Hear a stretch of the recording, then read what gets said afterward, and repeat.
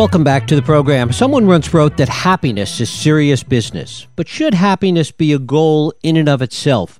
Or is it simply a construct for achieving what we really desire and helping us to find peace in the world? Woody Allen once said that the world was divided into two groups, the horrible and the miserable. I'm not sure that's the kind of construct that will achieve happiness, but we're going to talk about the philosophy behind happiness today with my guest, Frederick Lenoir. He's a philosopher, sociologist, and religious historian. He's a producer and host of a weekly program about religion and philosophy on France Culture Radio, and it is my pleasure to welcome Frederick Lenoir here to talk about his new book, Happiness, A Philosopher's Guide. Frederick, thanks so much for joining us.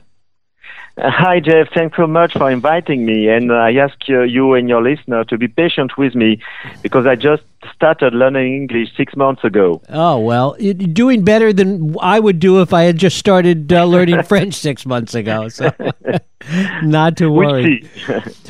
Talk a little bit about why you think so much has been written over the years and so much focus today is on the subject of happiness.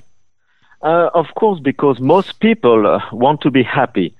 And there are so many books about happiness, but most of those books try to tell you how you will be happy in 5 lessons or 10 lessons or 3 lessons. And I think it can be useful, of course, but I think it's not efficient because we have to think what is happiness.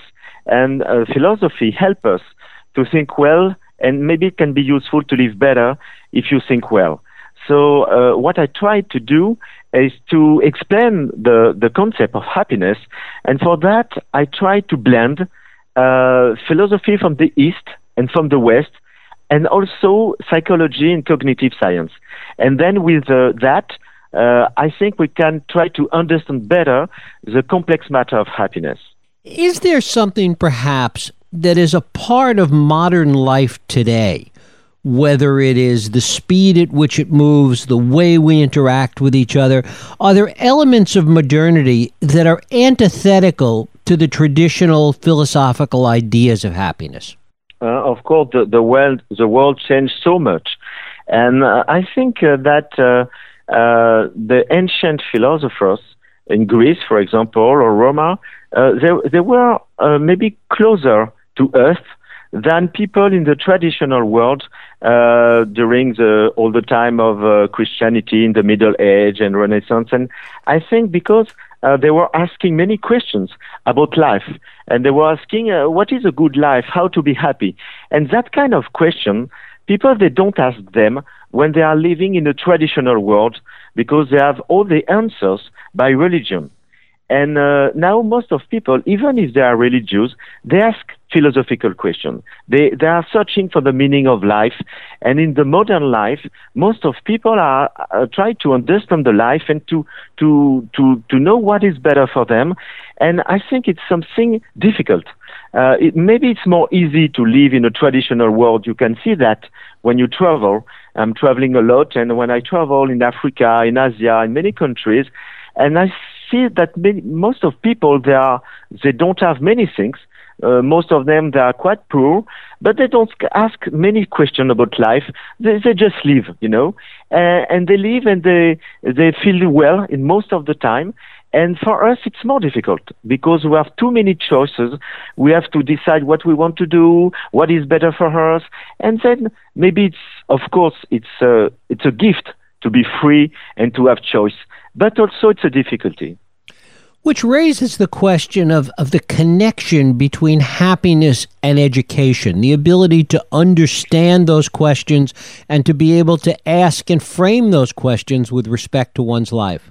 I think that education is, of course, very important for the question of happiness in the modern world, because we ask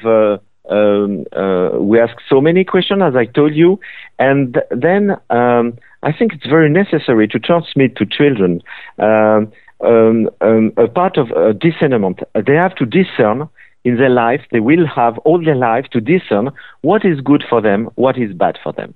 And it's why some philosophers like Montaigne or Spinoza said that the most important thing is to help children to have a good judgment. because most of the time we transmit to children what we believe, and it's necessary. We always do that. But what is better for them is also to get a discernment, to know what is good for them, especially for the individuals. And for that, they have to have a good judgment. It's why Montaigne said it's better to have a mind well done than a full mind. And I think the education of children is very important for that, and especially with philosophy. And in France, many philosophers try to change something in the school, because we want that children discover philosophy when they are young and not when they are old. And I don't know in the United States at what age you start philosophy. Talk a little bit about this idea of philosophy being an essential element. So much in the West today is focused on money and success being a part of happiness. And philosophy, liberal arts, I mean, those things are not always in the equation today. Yeah, I know that. I won't say that money and success are not important for happiness, of course. Of course, it can be helpful to have money. It can be helpful and useful to have success. But also, I told you before, I know many people who have no money and who are not searching for success, and they're happy.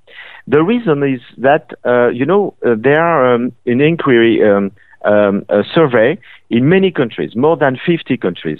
And sociologists had the question to thousands and thousands of people in all those different countries, what makes you happy?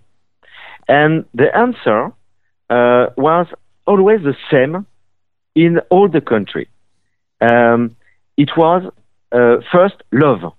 If we love people, if we have a good connection with our friend, family, etc., it's the most important thing. Second, it was health, to have a good health. And third, it was to have an occupation we like, to do something we like. And you can have those three things without a lot of money. So that's the most important things.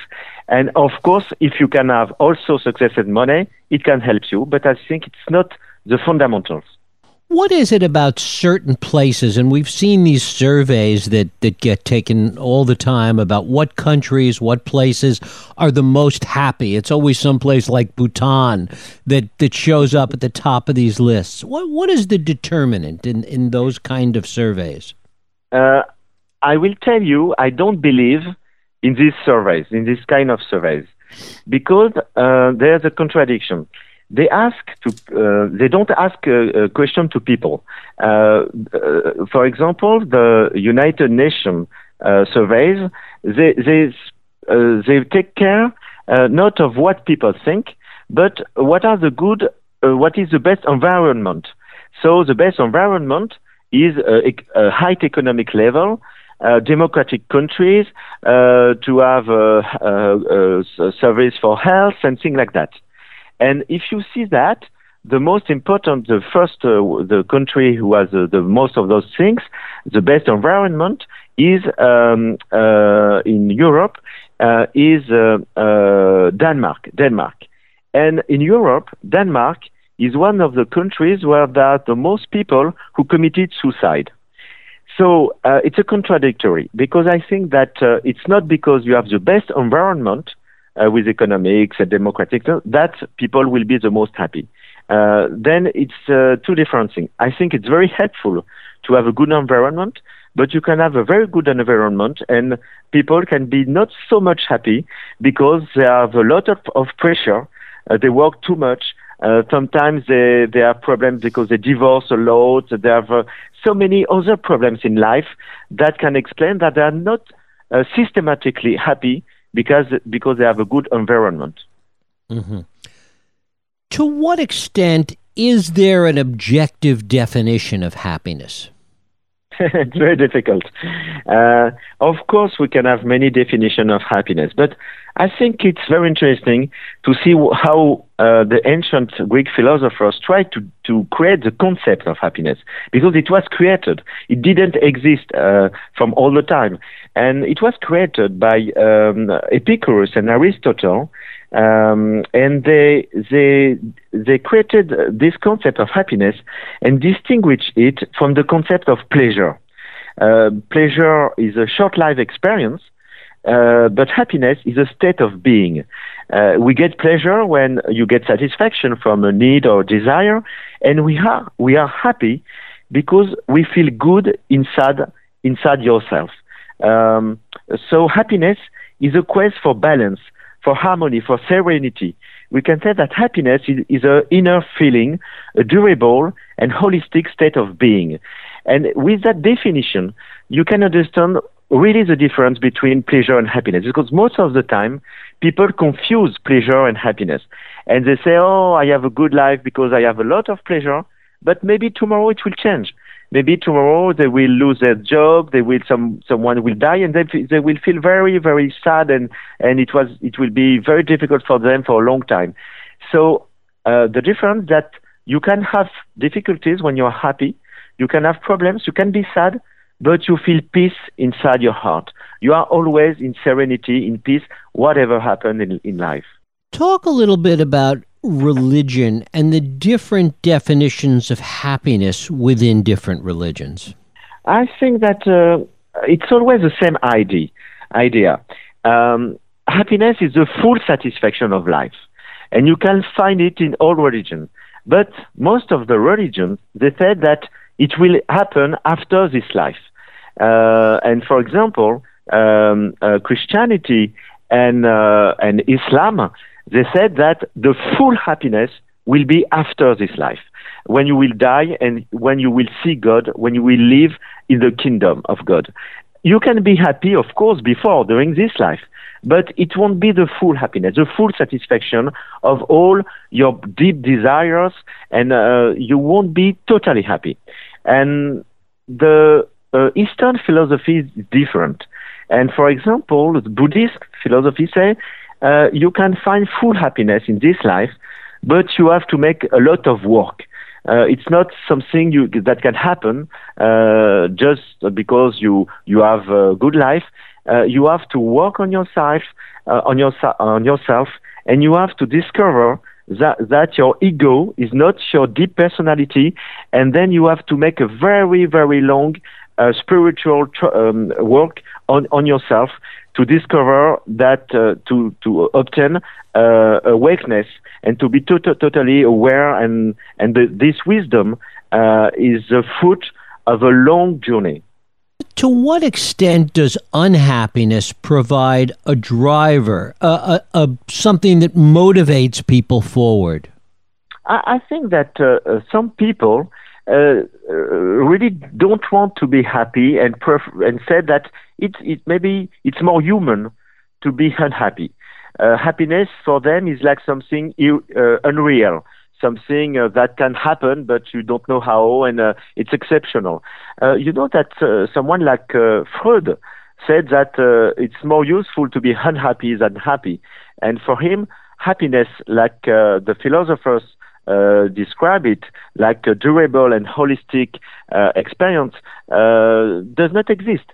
He said it's impossible to be always happy. You can have pleasures, you can have joy, but not happiness. And also, in the Western philosophy since the 19th century, most of the thinkers, they said that it's egotistic to be happy.